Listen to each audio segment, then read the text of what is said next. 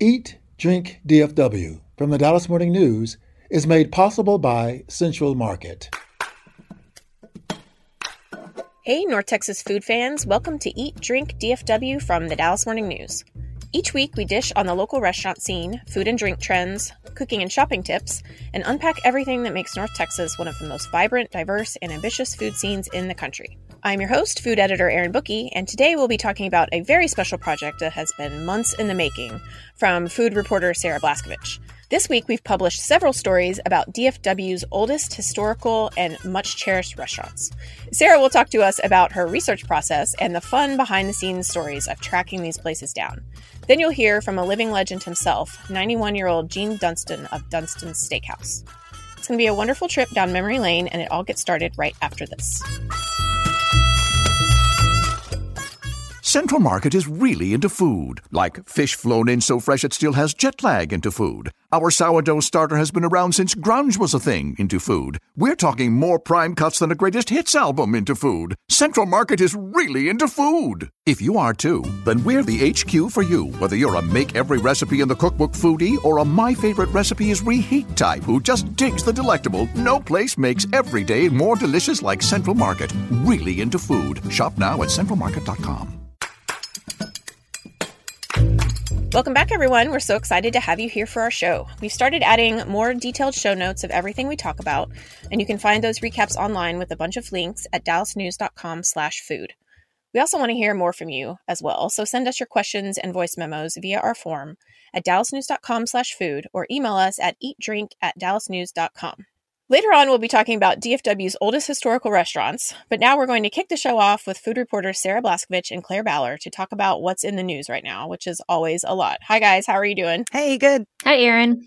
Okay, so first off, a story that Sarah wrote last week about Project Pollo on Shark Tank kind of has a resolution now because the show actually aired last week. So Sarah, do you want to talk to us a little bit about that and what happened? Yes, this company fascinates me for so many reasons. The Shark Tank fascination came later.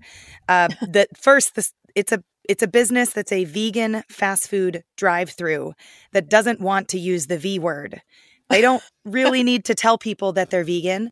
And in fact, the word vegan is not used on the menu at all. They use the phrase plant-based, but you do have to be kind of paying attention. I wonder if people drive through Project Pollo, eat their food and think, is this really chicken? And in fact, it is not. Are people just very confused after they get their food? They might be. But they also might be pleasantly surprised, which is an interesting way to start a plant-based company.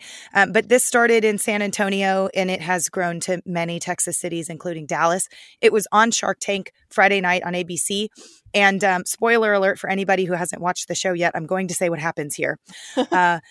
None of the sharks agreed to invest in Project Pollo because he valued himself at $50 million. And all five of the sharks said, that is an incredible amount of money.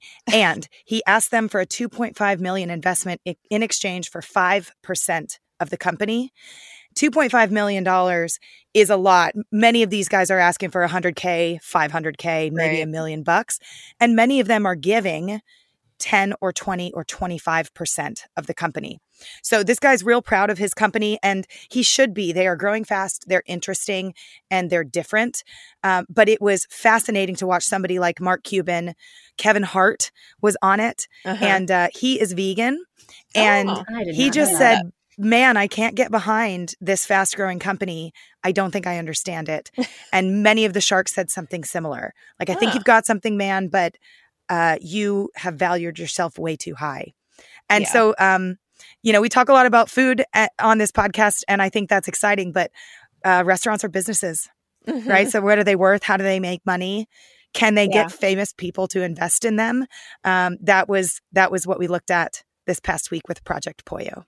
And so $50 million seems like a big number to me, and it's kind of beyond my scope of knowledge, how businesses come up with these numbers. How did he come up with that? Yeah, good question, Erin.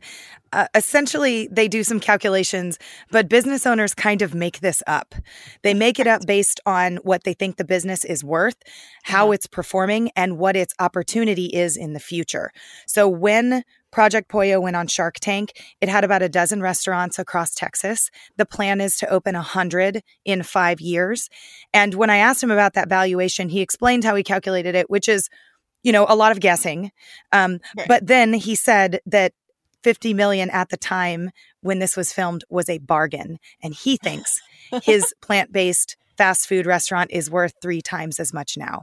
Oh, wow. Again, this is a number that you sort of create and hope it becomes true. It's not worth $50 million on paper right now. That's what he told the Sharks he thought it was worth. But he's very proud of his company, which now in his mind is over $100 million company.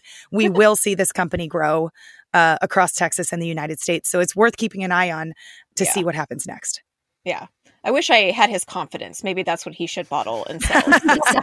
His confidence. So true. That's what I would buy. All right. So on to kind of another talker that I saw last week.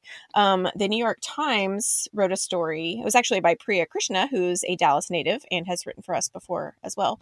But she wrote this for the New York Times about how dining dress codes are back. The headline is "Leave the sweatshirt at home. Dining dress codes are back." And she talked to a lot of, restaurants. There's a lot of New York ones, obviously, because that's big there. But there were a couple mentioned in Dallas, one being Carte Blanche. Have you guys read the story? And what do you kind of think about dress codes in Dallas? Have you seen kind of more of that? I don't think I have seen any new dress codes pop up. Not something I'm seeing necessarily more of. I don't think I'm a big fan of dining dress codes. I don't know. I think it's important to note that they can often be used as an opportunity for discrimination in some cases.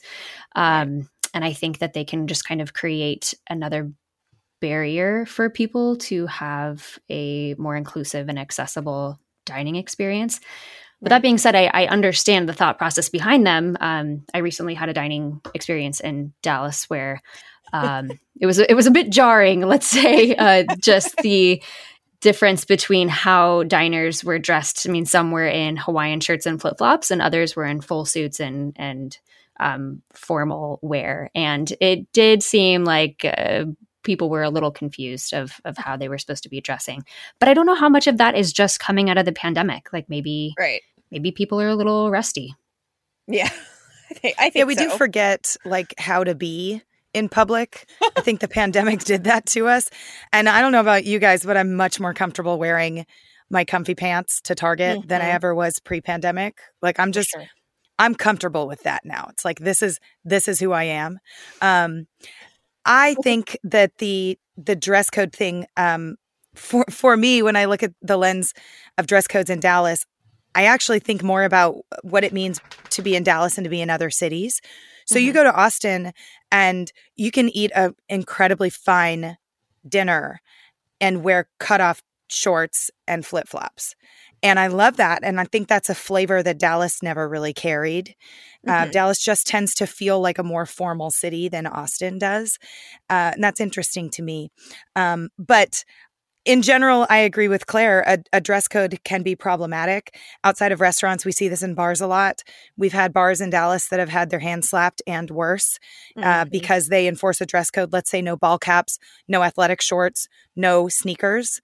And we've seen point blank that meant all these Black guys that want to get into this bar are not welcome.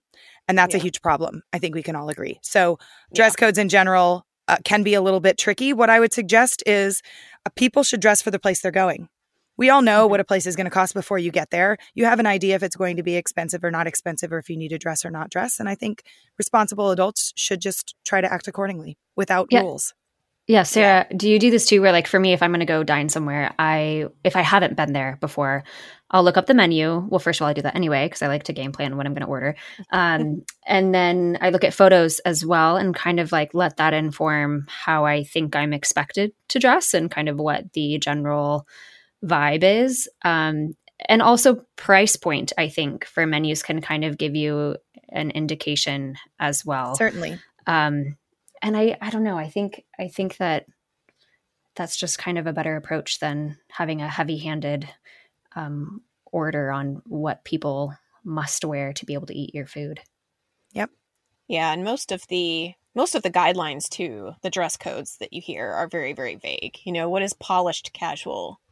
Or like what is professional elegance, or like what even does or that even mean? the specific dress code requirements, like no sandals. Well, so that woman over there wearing expensive wedge sandals can, but that man wearing shorts and flip-flops cannot. Aren't those both sandals? Yeah. So I think there's some unfairness just by picking garments and then expecting to understand that certain people might or might not wear them. That's not really fair. Yeah, no, exactly. Yeah, there was even one, I think, at a restaurant in Houston that said clothing emitting offensive odors is not permitted. All right. Thanks, guys. Coming up, we're going to dive into some delicious restaurant history. We'll be right back.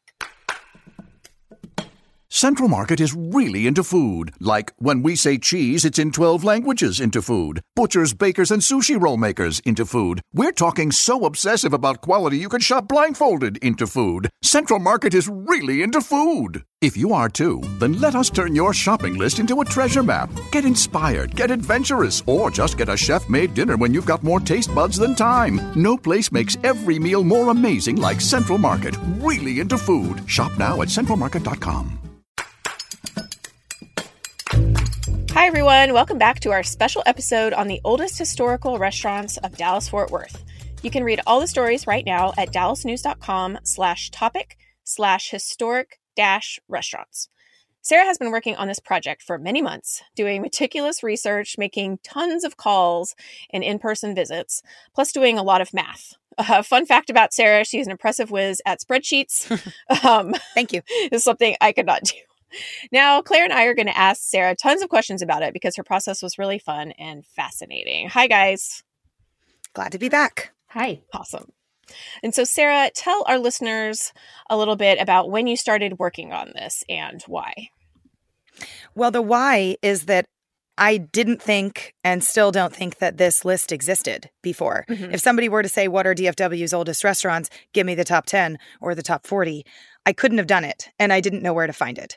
So that's the first thing is, I think us journalists covering a beat so deeply like restaurants want to be that service if we can.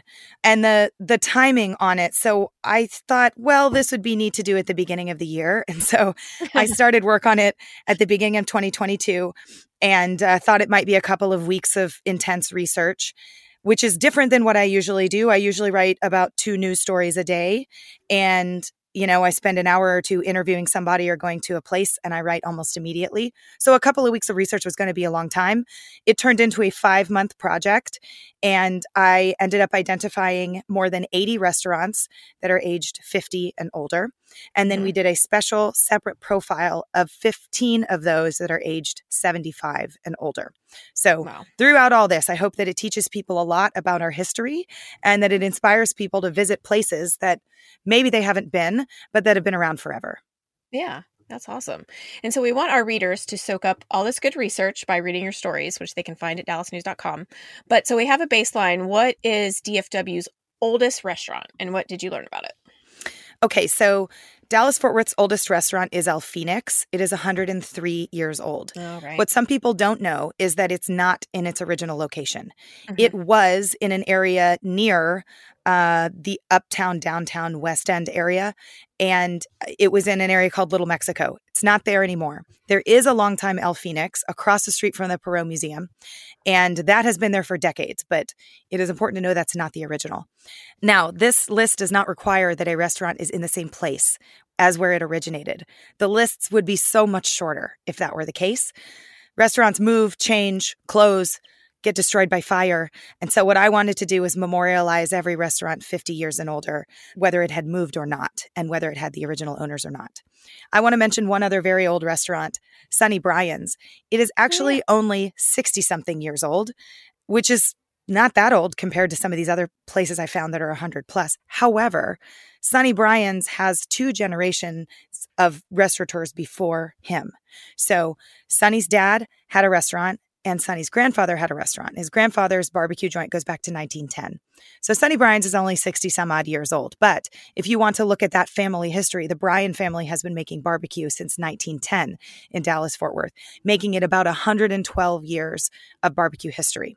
So we don't call that the oldest restaurant, but I just wanted to call it out because I think it's neat that if you start combing back through people's history, you really find that sometimes these places have been around, 5+ generations. Obviously, the DMN, we have at our disposal lots of archived stories that go back so far, but I'm sure that only got you so far in this. And certainly a lot of this has to just be kind of like oral history of people knowing a restaurant's history just from what was said and passed down. Did you encounter that? And like, how did you even find out how long some of these places had been around? Yeah, such a good question, Claire. I did encounter that, and I have a document full of problem children, which are we have whittled that down, thank goodness. But I probably had between 25 and 30 restaurants on a list that I said, I cannot figure these out. The person who started them has possibly died. The people who bought it after or ran it, maybe they have died. Maybe I found somebody who had some history, but I wasn't sure if I believed them or if they really knew. The oral history piece of it, Claire, is such a great point because as journalists, we don't just take people's word for it, right? We need more than that. So the Dallas Morning News archives were an excellent place to start. One of my main resources other than that was using city directories. So these are generally searchable online, but they are historical directories of businesses that used to be open in the city of Dallas in certain years. So let's say I look in 1963 for a barbecue place and I find it. Then I look in 1962 for that same barbecue place and I do not find it. We might assume that the barbecue place opened sometime between when that first directory was published and when the second directory was published. Now, it does not tell me that it opened in 1963 or 1962. It just gives me an idea. So that's not quite enough, but it is a good thread to pull on. It also makes it easier to search the archives if you have a span of years, thinking, okay, well, I think it might have opened in 1962 or 1963. I'm going to zero in on those businesses. It also helps if you know the name of the originating restaurateur. The way their last name was spelled, maybe you can find that person. One really funny thing I did for many restaurants is if I couldn't figure out the origins, I would ask around for who it was. And then I would do background searches on those people. And you cannot even imagine the number of people I cold emailed, and just said, hey, I'm a reporter from the Dallas Morning News. I have no idea if you check this AOL account anymore. Because the funny thing about doing a background search is you can find people's email addresses from like years, if not decades ago. Yeah. So I would send 6 emails, the exact same email, to 6 different email addresses. 5 would come back undeliverable. 1 wouldn't. And then I would say a small prayer that one person would actually read their email, because that's the other problem about email. Right. And about half of the time somebody would get back to me. But another thing you can do with a background check is you can find a descendant or a relative. So in other cases, I would say, hey, my name is Sarah. I'm a reporter for the Dallas Morning News. Is your sister Josephine? And did she by chance work at a diner in 1947? And, half the time, like I said, they would reply and say, yes, Josephine is my sister, or maybe, no, I have no idea who you're talking about, and I don't come from a restaurant family at all. But I made a couple of nice little stranger friends through it. And in a few key instances, I found the right person, got their phone number, called them, and tracked down the details. Very exciting. That's amazing. Cool. Yeah, it's almost sort of like a family genealogical history with some of these too. Like you have to put together their family trees, and so-and-so's the granddaughter or the great niece of the founder. Yeah, and then she got married and married out of, right. of the family last name, so you got to pull that thread. It really is kind of like ancestry work, Erin. Right. And I took it seriously like that too, because I feel like restaurants are living, breathing beings that are handed from people to people in neighborhoods where they matter. So telling these histories was a challenge, but it was also very important to me.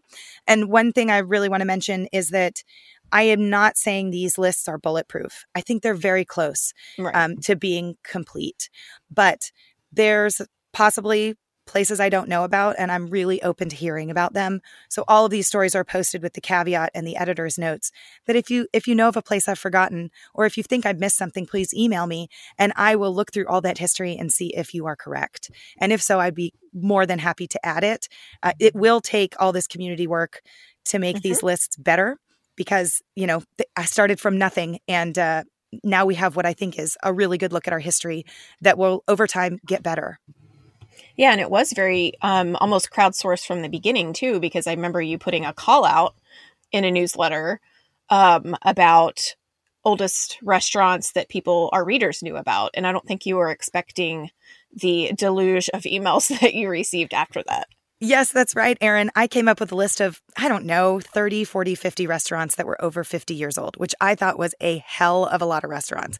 Like big pat on the back. Man, this is a lot. I might be getting close. And I said, hey, does anybody see anything missing here? We sent it to all of our subscribers, which is a lot. And the first day I got 500 emails back from people who said, you've missed this, that, or the other. It was incredibly overwhelming, but it was so cool because these were people. One of the reasons why they knew I'd missed a place is because it was their favorite place. It was almost nobody repping their own restaurants or PR people saying, hey, I can't believe you missed my client. It was like Joey and Bobby, who live in Lakewood and remember going to wherever on Garland Road when they were 12 and they're older now. So when they were 12, that was back in the 50s. And that must mean that this place is 50 years or older. It was that kind of homegrown grassroots stuff that built this list. That's great. And so I know you kind of came across a lot of characters in your research. What were some of the funniest people, most charming people that you've talked to? Well, I went to Circle Grill in East Dallas twice, and I called them 15 times. And the first time I went to Circle Grill, the manager very kindly said, the person you need to talk to is Karen, but Karen isn't here. Karen works tomorrow. So I said, okay, please tell Karen I'm going to come. When's a good time when she's not busy? She said, well, 10:30 because business is busy at breakfast and it's busy at lunch. So I'm going to come right in the middle. So I come and I sit down and I sit in Karen's section and Karen walks straight up to me and she says, hey, I think you're that newspaper lady and I don't have time to talk to you. So I'm like, oh man. Okay. So I sit there for a little bit and I'm just kind of like looking at the stuff in the restaurant. Why not? Taking some notes. And 5 minutes later, she sits down with me and spends 10 minutes talking to me. And I'm thinking, do you need to work? Because I don't want to take your time. But also, Karen, I've worked so hard to find you that I'm really relishing talking to her. Now, Karen, with all the information, doesn't know what year this restaurant opens and doesn't have a good idea of how to find it. But she does have all these other anecdotes, like what stuff used to cost and what people used to order and the jukeboxes that used to be on the table. So that stuff is meaningful. It's just not the big question I had. And Karen says, you need to find Linda. She lives in Forney and she's married to Gerald. So I was like, oh my gosh. Linda and Gerald from Forney, they know, but we don't remember Linda's last name because Linda's maiden name was something else and she married Gerald, remember? Right. And so I spent you guys half a day trying to find Linda and Gerald from Forney. And they don't live there anymore, or they might be deceased, or God bless, they might live in a city near Forney that's not Forney proper. Maybe their kids went to Forney schools, but they actually live out in the country.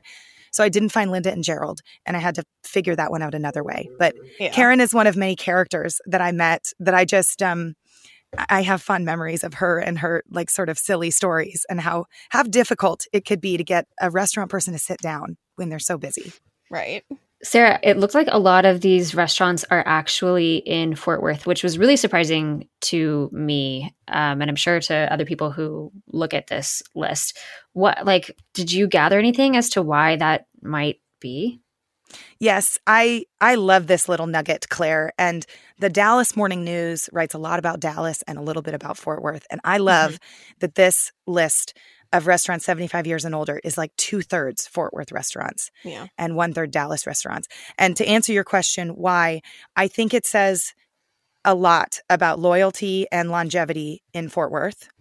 And then I think it indirectly says the opposite of that about Dallas. So the restaurants in Fort Worth that have made it so long, decades and decades, they've served grandparents and their grandchildren and their great-grandchildren. These places are still there in part because people go, because of loyalty. And because Fort Worth seems to be a place that honors its old spots. And if you compare that to Dallas, not that you have to, but if you compare that to Dallas, I think we value shiny and new. Mm-hmm. I think sometimes we knock down buildings that don't look pretty anymore. And sometimes restaurants fail in Dallas and nobody scoops in to save them. That's business. That happens. But I'm like delighted, and it makes me smile just to think that Fort Worth is different in that way. It makes me want to drive over there and eat at a bunch of these places, just like I did. I've sat in these seats at almost all of the restaurants 75 and older, and I ate so much chicken fried steak, you guys. Always with the white gravy, always with the rolls.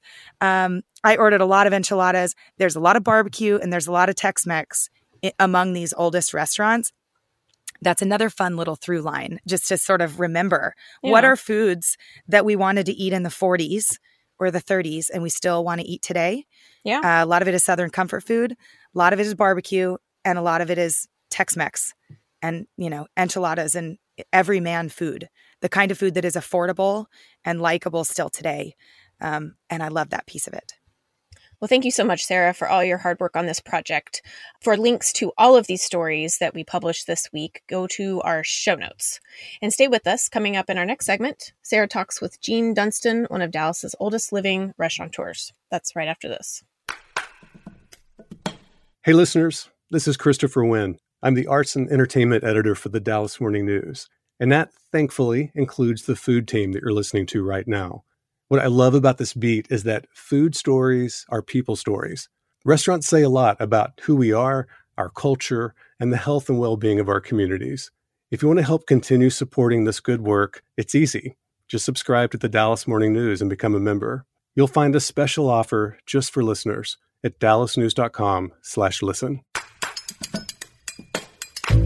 Welcome back, everyone. Right now it's time to hear from one of Dallas's oldest living restaurateurs. 91-year-old Gene Dunston of Dunston's Steakhouse and the former Gene's Wheel Inn talked to Sarah Blaskovich recently about the history of his restaurants, his advice for today's restaurant owners, plus a few of his many charming stories. Okay, Gene, thank you so much for joining me. You are essentially our poster child for this story about oldest restaurants because you've been in the business so long. So tell me, what year and how old were you when you first opened a restaurant? I was 21 years old. Huh? It was 1955. What restaurant was it that you opened? It was Wheel Inn Drive-In on Harry Hines Boulevard. It was a drive-in back then. We had curb service, had car hops. And you mostly sold, was it hamburgers? Yeah, we had a dining room. We had short orders. We opened for breakfast and lunch. But burgers and beer was the main thing. And then that location on Harry Hines later became your first Dunston's Steakhouse, correct? Right. Tell me about why you moved from Gene's Wheel Inn into Dunston's. Kirby's Steakhouse was on Greenville Avenue. And there were no chain restaurants then. But I used to go to Kirby's on a Wednesday, and he'd have a line out the door. He cooked steaks over charcoal. Yep. I decided I'm going to put in a steakhouse. So that's where I got the idea. And then I had a friend that lived in Tucson, Arizona.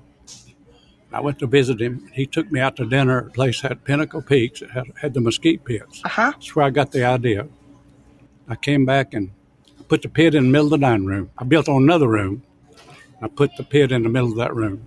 And what does putting a pit in the middle of a dining room do? Why was that exciting? People had never seen anything like it. When you walk in, here's a big pit in the middle of the dining room. Yeah. And I'm standing there cooking steaks. You, Gene Dunston, are cooking the steaks. I was cooking the steaks. I was the only one that knew how to run the pit. And there was tables all around me, I could cook a steak and just hand it to them. What year did Dunston's open on Harry Hines? 1955. 55. Okay, so how many years after it was Gene's Wheel Inn did it become Dunston's? In the 70s. So 15, 18 years. Got it. Okay, so you had a car hop for 15 or 18 years, and then it became Dunston's. And when I built the room on to make a steakhouse, I still had curb service. Okay. I had a steakhouse inside and still car hops working outside. That's an interesting hybrid. Finally, the steak business got so good, I had to cut out the car hops because I needed the parking. And I built 2 more dining rooms on. And eventually you opened a second Dunston Steakhouse, or were there more than 2 ever? There was 8 at one time. Oh, my. This was the second one on Lover's Lane. Uh-huh. The third one was in Euless. Yep. One in Oklahoma, Balk Springs, Forest Lane, Beltline Road. Oh, Beltline. Uh-huh. What was it like to go from being a kid who decided you wanted to get into restaurants into being a guy who owned 8 restaurants? Well, it was fascinating. I was born in Alabama. My mother had a small restaurant there. And that's all I ever did was work in restaurants. I'm from a little town, Oxford, Alabama. So I never went to college. But people said, Gene, where'd you go to school? And I said, well, I went to Oxford. They figured Oxford, England, Oxford, Mississippi, you know. I just tell them I went to Oxford and they leave me alone. Now, by not going to college, it sounds like you learned to run a business just fine on your own. Well, one day I woke up, but the restaurant bit was all I knew. So I said, I better make the best of this. What are some trials and errors that you went through? Well, we don't have enough time for that. But you always make mistakes. One of them was opening a restaurant in Longview, Texas. I should have never done that. Oh, no. There just wasn't the market for what you wanted to do? When I opened it, there was a steak and ale and a bonanza there. Up on the loop, here came all the chain restaurants. Mm-hmm. You know, the town wasn't any bigger, so you got all these restaurants and just less people. Just a bad real estate deal, it sounds like. But I paid $1 million for it and sold it for $500,000, so... You talking about trial and errors. That was the era. Yep. And you told me in an earlier interview that you'd had your lights turned out on you a couple of times in your first year or two of business. Why'd that happen? Well, I couldn't pay the light bill, and they'd come out and turn my lights off. I always said I invented candles. We'd light the candle lights. And, of course, I had a jukebox, you know. Uh-huh. Of course, it wouldn't play without electricity, so the customer just sang. Oh, you're kidding me. I had a gas grill I could still cook. We had the candles on the table. Oh, that's funny. So what are pieces of advice you might give someone getting into the restaurant industry? My advice not to do it. No, I'm kidding you. But anyway, it's hard work. In other words, you got to be able to willing to work 7 days a week. You got to be able to cook or wash dishes or anything necessary. In other words, yeah, it's not all pretty. It's not all pretty. That's right. Customers come in, all they see is a cash register ringing, think there's nothing to it, but they ought to try it for a few months. That's exactly right. And how do you create a restaurant that lasts as long as Dunston's has? Are there secrets to it? I used to go to YMCA and sit in the steam room, uh-huh. And there was a eye doctor there, and we'd visit. He worked his way through school and as a salesman. They had a sales meeting one time, and the salesman said, if you give someone their money's worth, they're happy. But he said, if you give them a little more than their money's worth, they can't wait to tell everybody. And I've always remembered that. And we tried to do that. Tell me a couple of things at Dunston's that are giving people a little more than they expect. Well, one thing, our steaks are more reasonably priced than anyone in Dallas. We have about the only salad bar in Dallas. Which was new at the time, right? Yeah. When I opened, I didn't have a salad bar. Steak and Ale opened around the corner. Of course, they had a salad bar. Mm-hmm. I wouldn't see my customers for a while. And I said, where y'all been? Well, you know, we went to Steak and Ale. They got a salad bar. So I put in a salad bar. Steak and Ale's gone, and I still got a salad bar.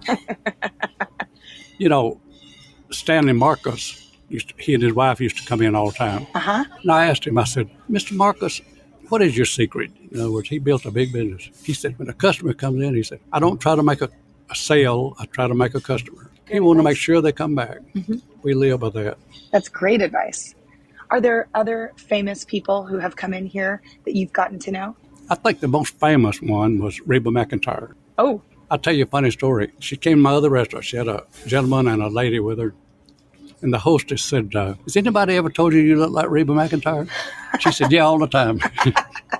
She didn't know it was her. What a wonderful sense of humor. She came to the office, my wife and daughter in there. She said, there's a lady out here who looks just like Reba McEntire. My wife went out. She said, that is Reba McEntire. She took a picture of me and my wife. Oh, that's fantastic. And it also, I feel like Dunston's has become a meetup spot in the back. Tell us about the backdoor bar and why you did it the way you did. When we first opened here, you know, we didn't have a liquor license. We didn't have a backdoor bar. All we had was wine and beer. By the way, we had the first liquor license in Dallas. Oh, wow. When they passed the mixed drink law, that's when we built that room on and created a back door. And then we just named it the backdoor bar. And it's very popular. As people come in the back door, every seat's full. There's seats empty in the dining room, but they'll wait on a seat in the bar. That's where people kind of want to hang out. Yeah. We have another advantage here. We have enough parking. We don't have to have valet parking. And people like that. That's rare in Dallas these days to go to a steakhouse and not valet your car. I got about the only place in this area. Any other place, you got a valet. That's right. And can you tell us, if it's not too tacky to ask, how old you are, Gene? I'm 91. Did you celebrate a birthday? In February. Happy birthday. Valentine's. Your birthday is on Valentine's Day? So I never get a day off. That's one of our busiest days. Especially in the restaurant industry. That's right. That's right. Well, thank you. It is a pleasure to talk to you, and thank you for telling us your stories. Oh, it's just fun. I love telling stories. Well, that was so fun to hear from Gene. Thank you, Gene and Sarah. I could have listened to his stories all day. And that's all the time we have for Eat, Drink, DFW this week. Thank you all for joining, and I hope we've made you hungry for more. Also, we want to hear from you. We want to know what y'all are eating, drinking, trying, and loving, and we want you to tell us about it. We want your questions too. So fill out our form at dallasnews.com/food or email us at eatdrink@dallasnews.com. We'd love to share your thoughts on a future episode. The show is produced by Natalie Kalmogoon. To stay up to date on every episode of this show and hear more from our newsroom, just follow the Dallas Morning News wherever you get your podcasts. And if you like what you hear, please rate the show and give us a good review. Find links to everything we do at dallasnews.com/listen. You'll also find a special membership offer there just for listeners. For the news, I'm Erin Booke. Thanks for listening, and we'll see you next week.